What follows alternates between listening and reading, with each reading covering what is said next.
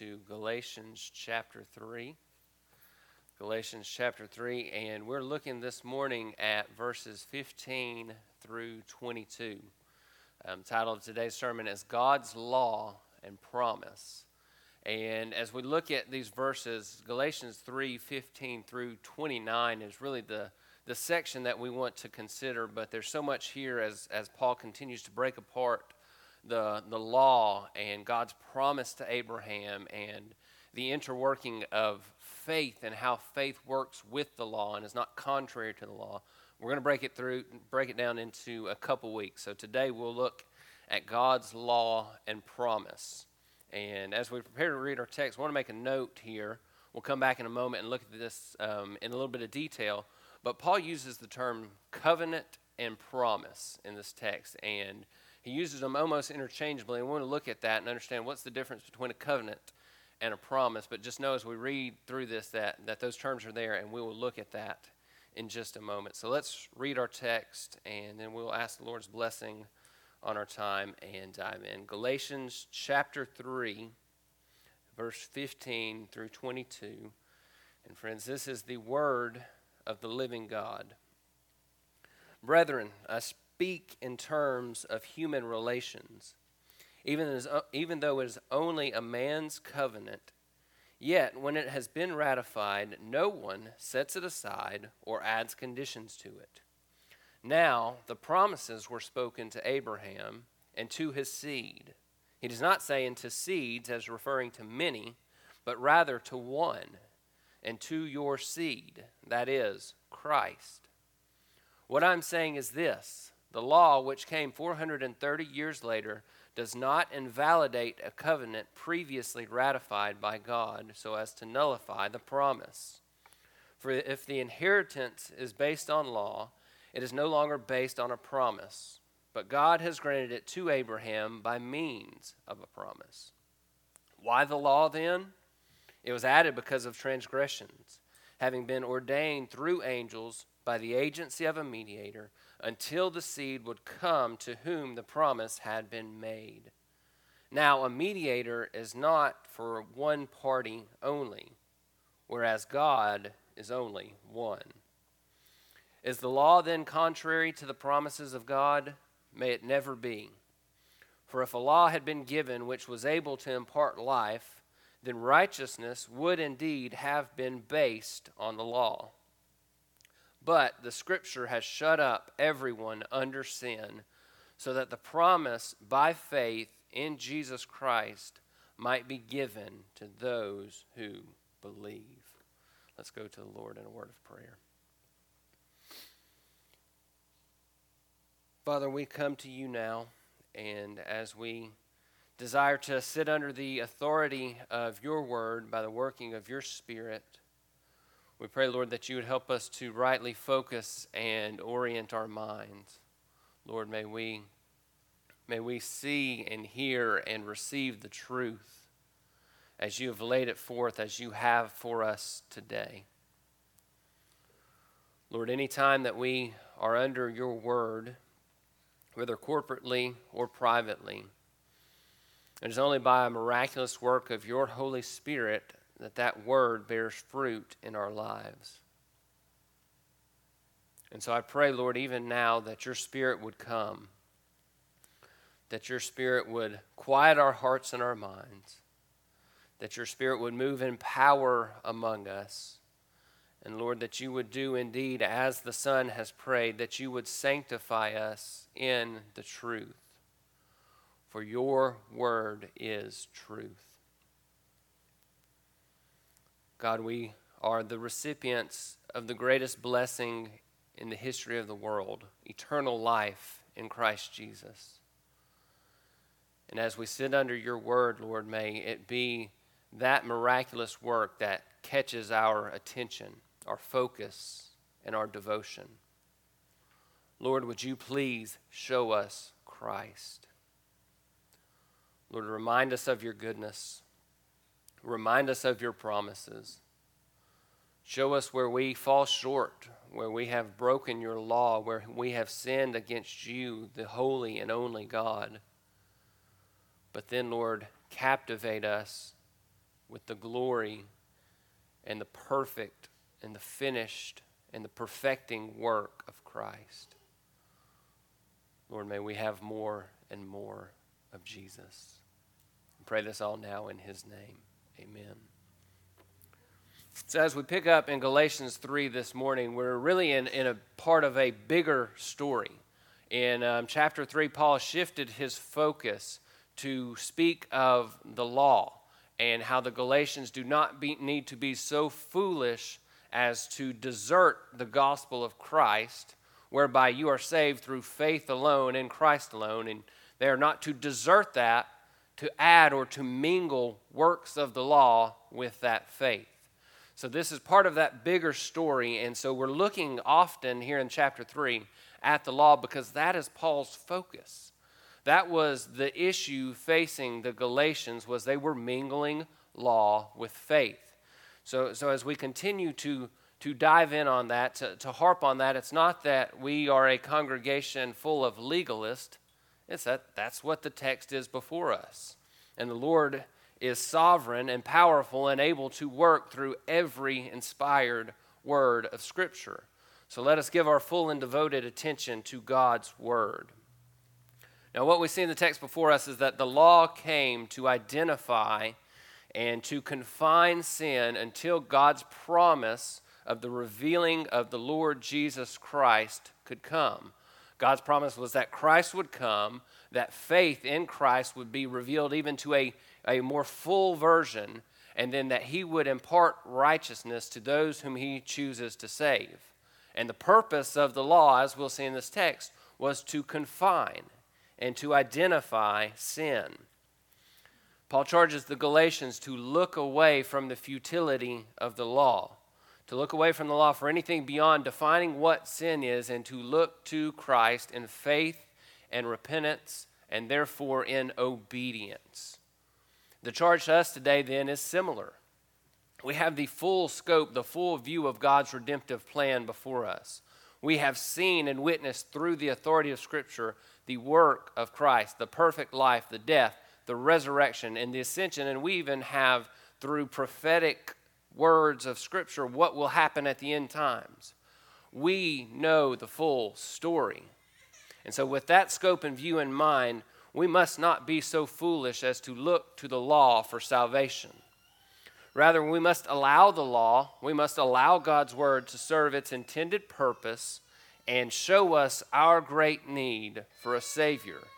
For that is the purpose of the law, to show us that we are sinners, to show us that we are in need of God's grace, that we must go to Christ in faith, in trust, and in repentance. And then that all comes together and works in us a devoted love and obedience to our Savior.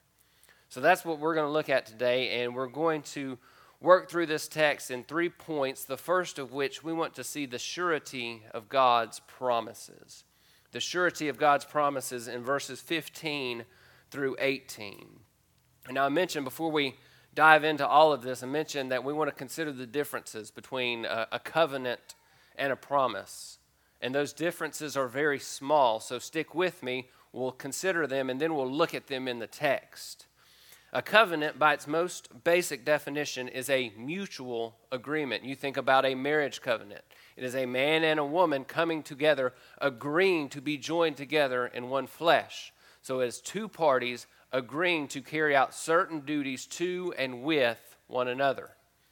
A promise is similar, but a promise is only one party. It would be like me promising to you that we will be done by 12 o'clock noon today. I can't make that promise, but it would be me making a promise and then seeing that promise through. Now, if those definitions are not small enough for you, let me confuse you a little bit more. Vine's Expository Dictionary tells us that when a covenant involves the Lord, it is interchangeable with the idea of a promise. And when God makes a covenant, he makes a promise, and God always keeps his promises. So when God makes a covenant, he makes a promise, and that promise will be fulfilled. Now, while being faithful to his promises, the Lord will hold man responsible when man breaks a covenant with God. We are under the new covenant. And if we were to break that covenant by walking away from faith, surely there would be eternal consequences. Now, if that's still a little bit confusing, let's look at these verses 15 through 18, because Paul explains this really in a very helpful way. He begins in verse 15. He says, "Brethren, I speak in terms of human relations. Even though it's only a man's covenant, yet when it has been ratified, no one sets it aside or adds conditions to it." The ESV says that this is a man-made covenant. It's a covenant by men on the terms of men. We know from the book of Hebrews that when men make promises, when men make covenants, Hebrews 6:16 says that we must swear by one greater than ourselves. Our promises always look for a greater and a more firm and a more sure standard whereby we make our promise. But Paul says that even when a covenant, even when a promise is made in human relationships, in human agreements, even when that covenant is ratified, when it is settled, when it is validated, Paul says that no one disregards it. No one adds conditions to it. For this is the seriousness of a promised agreement. When we give our word, Scripture is clear that we keep our word. When we give our word, a promise or an agreement that's made cannot be violated without it being sinful. It cannot be nullified. It cannot be changed. Of course, we know in the world of contracts that if all parties agree, you can change a contract. But when you give your word, you are held to that word. And so Paul says, even in terms of human relationships, you should understand that a promise and a covenant are sure things. They cannot, and they will not, they must not be violated. Dropping down to verse 17, we see Abraham continue this explanation in regards to Abraham. He says, "What I'm saying is this: the law, which came 430 years later, does not invalidate a covenant previously ratified by God so as to nullify the promises." So as to nullify the promise that God made to Abraham to make him into a great nation and to bless all nations through him. Paul's established then that when men make promises, when men make covenants, they will not be broken. So how much more so, Paul then says, when God makes a promise, when God makes a covenant, when God makes a promise, it is a sure thing. You can take it to the bank. It will not be changed. Yes, 430 years later, Paul writes, yes, God did make a covenant. He updated his agreement with his people to bring them under the Mosaic law in the Old Covenant. But Paul says that does not invalidate a covenant that was previously ratified by God. Not only does it not nullify that covenant, but that promise cannot be invalidated. It cannot be nullified. So what's the point of all this? Paul says, you have the law. You know the law. You've brought yourself under the law. But this law does not change the promise of God. A few weeks ago, we looked at the idea that Abraham believed in the Lord, and it was credited, it was reckoned to him as righteousness. Abraham was counted as righteous because of his faith. And Paul says, it was that faith that saved Abraham. It is that faith that will save you today, Galatians. And it is that faith, that belief, that will save everyone until the end of days when Christ returns. Since the covenant remains, the promise remains. And remember, friends, God is always faithful to his promises. He cannot lie, and he cannot break his word. And that when we consider God's promises and his covenant to the Old Testament people, the Old Covenant, the promise to Abraham, always should give us pause. It should always cause us to think and to remember God's faithfulness. You consider the Israelites and their years of sin and debauchery and rejecting God, and yet he was always faithful. He always called his people back to himself. God is always faithful to his promises. God promises that He will never leave nor forsake us. He promises that His grace is always sufficient. God promises that His power is made perfect in our weaknesses. God promises that He will always supply our needs. So while we're talking about the law here, just think though, don't focus in on this idea of the law. Think about God's faithfulness. He promises that He will keep us until our faith is made sight.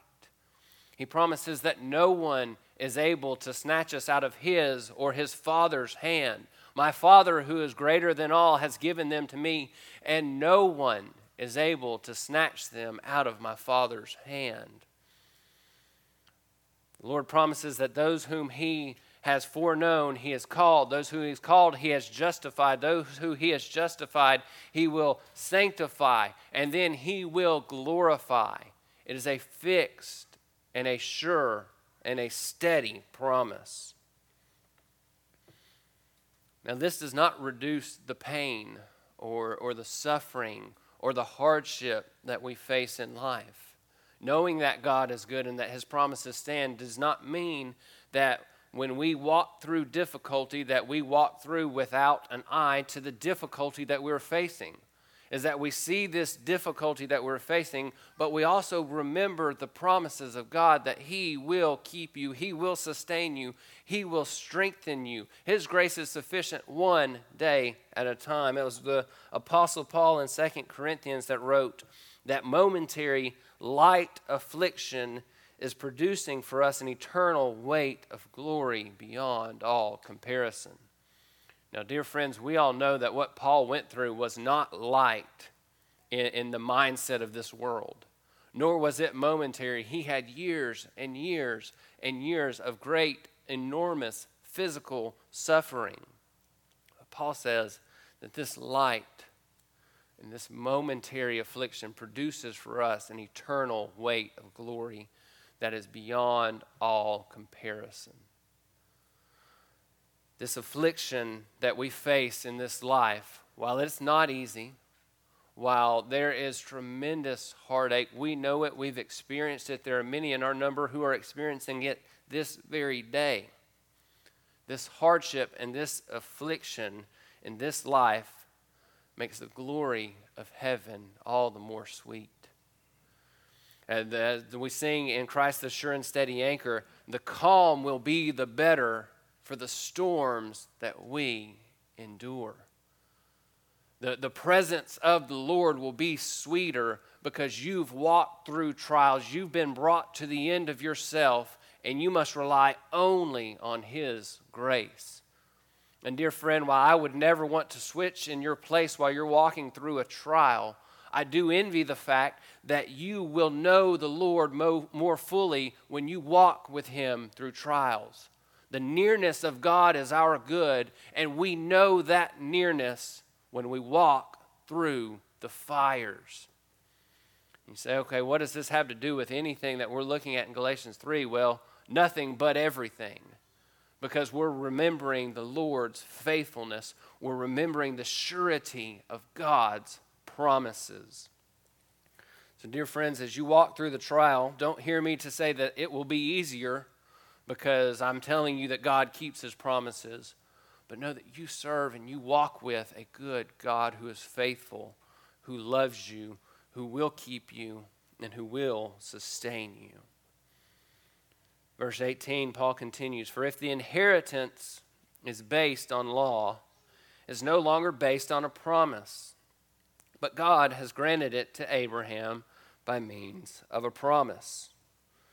Paul says, if the law supersedes or replaces God's promises to Abraham, then God's covenant would be nullified. Abraham's inheritance would no longer be based on God's promise.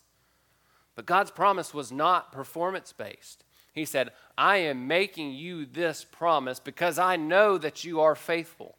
God knew that Abraham would respond in faith because God was the one who granted Abraham that faith. So God says, I know that you will be faithful, so here is my promise. You will be blessed. The nations will be blessed through your seed. Paul says that God granted this inheritance to Paul. Not that God was talked into giving this inheritance to Paul, or that he was tricked into it because of Abraham's obedience, but God granted it to him. It was a gracious and free gift. So God's promise is sure because God cannot lie. God is faithful to his every promise. We are utterly hopeless in our ability to keep the law. We are utterly hopeless in our striving to come to God by faith except for his working in us.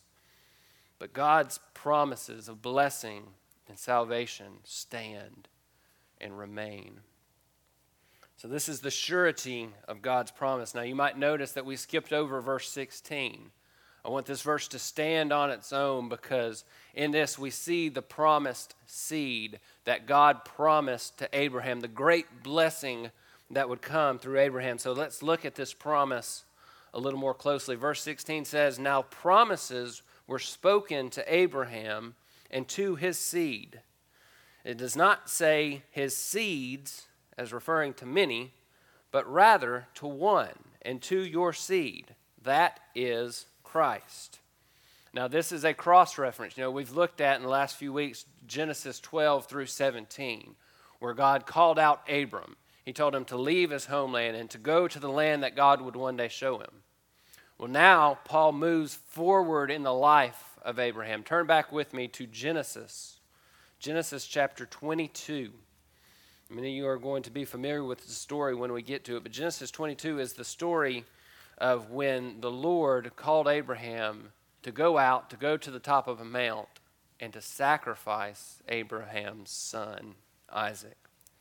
Now again, many of you know this story, but I want to work through it a little bit as we get to the important part where Paul references in verse 15. But let's back up to verse number 2. Genesis 22, verse 2. The Lord said to Abraham, "Take now your son, your only son, whom you love, Isaac, and go to the land of Moriah and offer him there as a burnt offering on one of the mountains of which I will tell you." So Abraham obeyed. God said, "Take your son, your only son, the one whom you love," which I think shows that this is a foreshadowing and a type, of course, of Christ. Take your son, your only son, the one you love, take him up to the mountain that I will show you, and you offer him. You sacrifice him. I've promised that through your seed great nations will come, but you take this, your only son, the blessing, the answer of the promise that I've given you. You take this only son, and you go put him on a pile of wood, set him on fire, and sacrifice him to me. And Abraham obeyed. He believed and trusted in God. Dropping down to verse 9 of Genesis 22, it says, "Then they came to the place of which God had told him. And Abraham built the altar there. He arranged the wood. He bound his son Isaac and laid him on the altar on top of the wood. And Abraham stretched out his hand and took the knife to slay his son." So this is a son, potentially even full grown. There are some that think that Isaac may have been into his 20s. He was definitely in his teen years, maybe into his 20s even. Full-grown son. Abraham's old at this point. He bound him. So Isaac was a willing participant, it seems, in this. He bound him, placed him on the altar, draws his knife, ready to plunge it into his son so he can then be offered as a sacrifice to the Lord. But verse 11 says, "The angel of the Lord called out to Abraham from heaven, said, 'Abraham, Abraham.' Abraham responded, 'Here I am.' The angel said, 'Do not stretch out your hand against the lad and do nothing to him. For now I know that you fear God, since you have not withheld your son, your only son, from me.'" So the angel of the Lord, likely pre-incarnate Christ, says, "Stop. I see that you love me. I see that you fear me. I see that you trust me." And then Abraham looks, and behold, there was a ram caught in the thicket. Abraham went and he got that lamb, he slayed it, and he sacrificed that lamb as an offering, as an act of worship to the Lord there on that mountain. So now that brings us to verse 15. And verse 18 is where we see the cross-reference back to Galatians 3. But I want to see that backdrop to understand what's going on in the life of Abraham when God makes this promise. Verse 15, then the angel of the Lord called to Abraham a second time from heaven. And he said, by myself I have sworn. Remember, men try to swear on something greater than themselves. But here the angel of the Lord says, by myself I have sworn, declares the Lord, because you have done this thing and have not withheld your son, your only son. Indeed, I will greatly bless you, and I will greatly multiply your seed as the stars of the heavens, and as of the sand which is on the seashore, and your seed shall possess the gate of their enemies. And in your seed all the nations of the earth shall be blessed, because you have obeyed me. Because you have responded, I think the Lord implies there, in faith, in faithful obedience. So that's the important backdrop to Galatians 3:16. It says, now the promises were spoken to Abraham and to his seed. Not to multiple, not to many seeds, Paul says, but to his seed, referring to one. And he says that seed is Christ. So it is through Christ that all the nations will be blessed, through the lineage of Abraham. So it's through Christ that who is Abraham's offspring, that all the earth will be blessed. Jesus is the plan of salvation. Jesus Christ has always been God's plan of salvation. All the way back to the garden, all the way back to the flood, all the way back to the Abrahamic covenant, to the Mosaic covenant, even to the new covenant, even now in the church age and to the end of the age, God has had but one plan of salvation, and that is salvation through faith alone in the Lord Jesus Christ alone. Jesus Christ is the way, the truth, and the life, and no one comes to the Father except through him. MacArthur wrote about this. He said, when Christ shed his blood, it covered sins on both sides of the cross. The old covenant looks toward the cross. The new covenant comes from the cross. On one hand, faith pointed forward. Before Christ, faith looked forward to the coming and the work of Christ. And on the backside of his work, faith looks and points backward.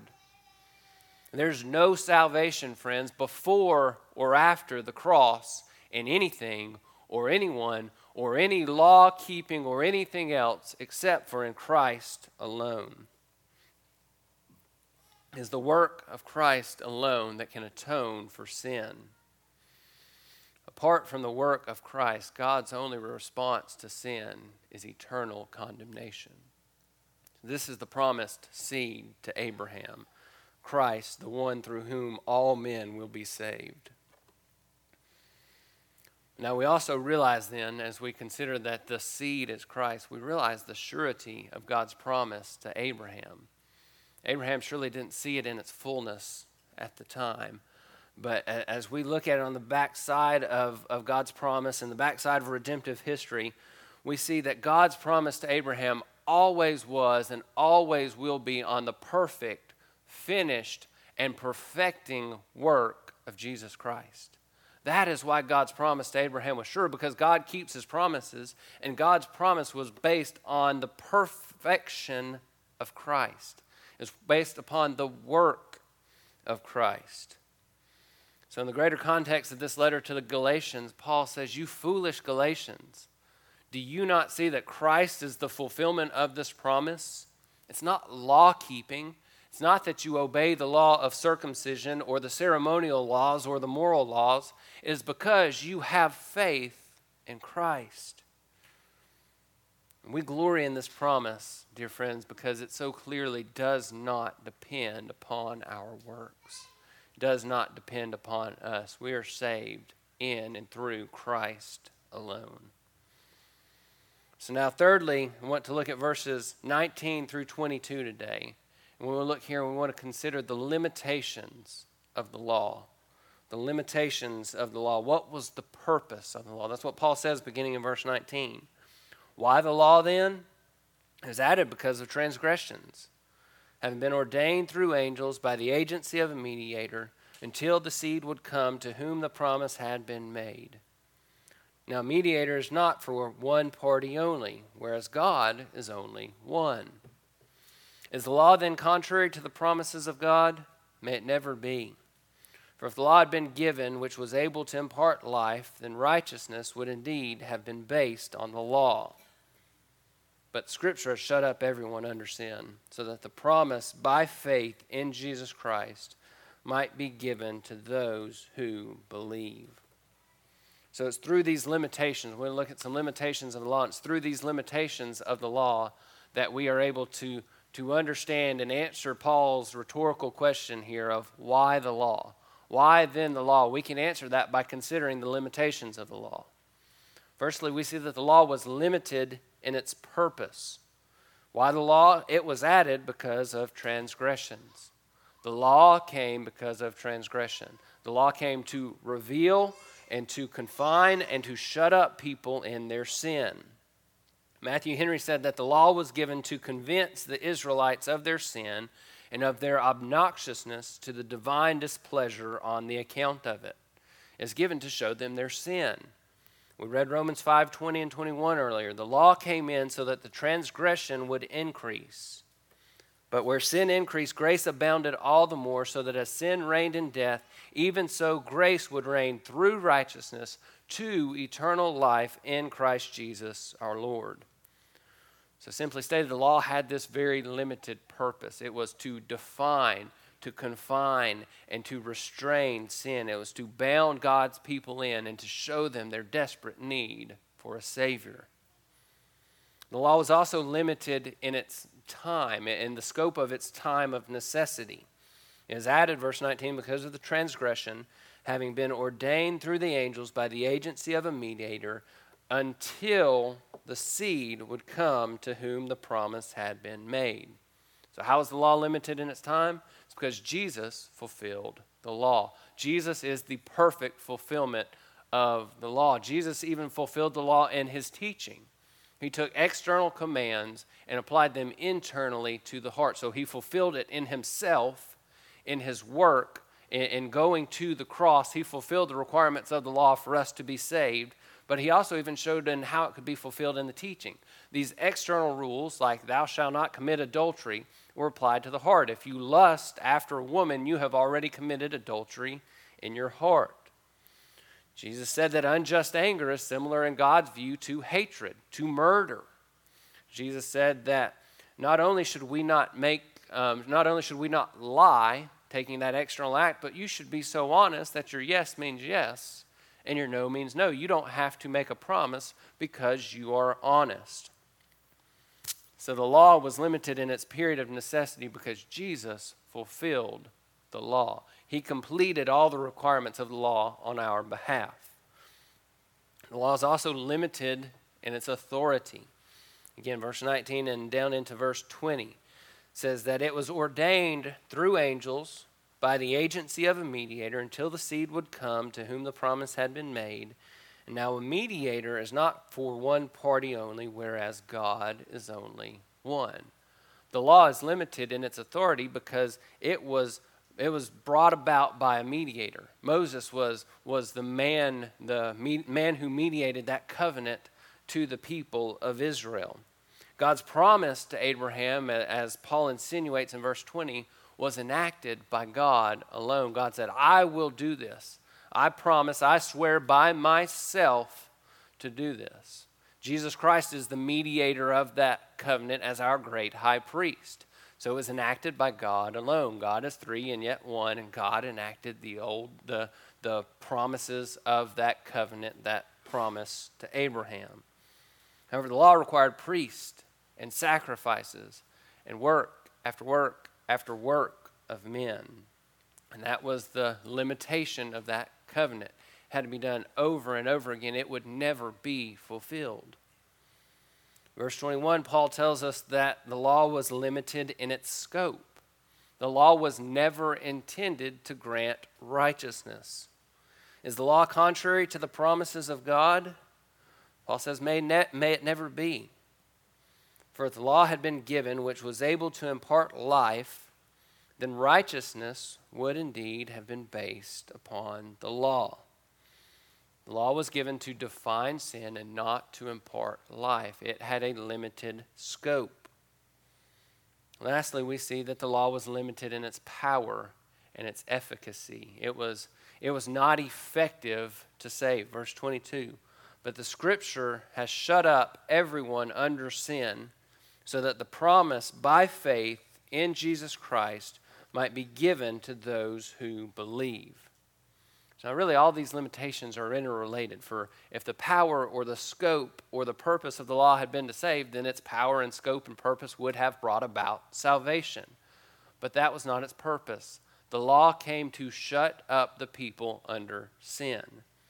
The Greek term for shut up here is sunkleo.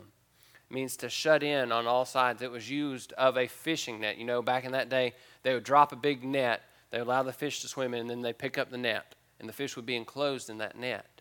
That is what the law did to us. It came in, it picked us up, it confined us, it holds us, and it does not allow us any freedom. It does not allow us any hope. So what was the power of the law? To trap us. The law was there to enclose us, to convict us, and ultimately to reveal our absolute and utter need for salvation in Christ. So in this purpose, I guess you could say that the law was absolutely powerful. It was absolutely effective because it does show us our great need for Christ. You know, we have gone through the way of the Master, and we all go through those commandments, and we all see that we are guilty. By God's written law, the Ten Commandments, we all easily see our guilt. So in that way, the law was effective because it reveals our guilt. It reveals, ultimately, our great need for Christ. That's the purpose of the law, is that it shows us that we need Christ. And again, that way, the law is powerful.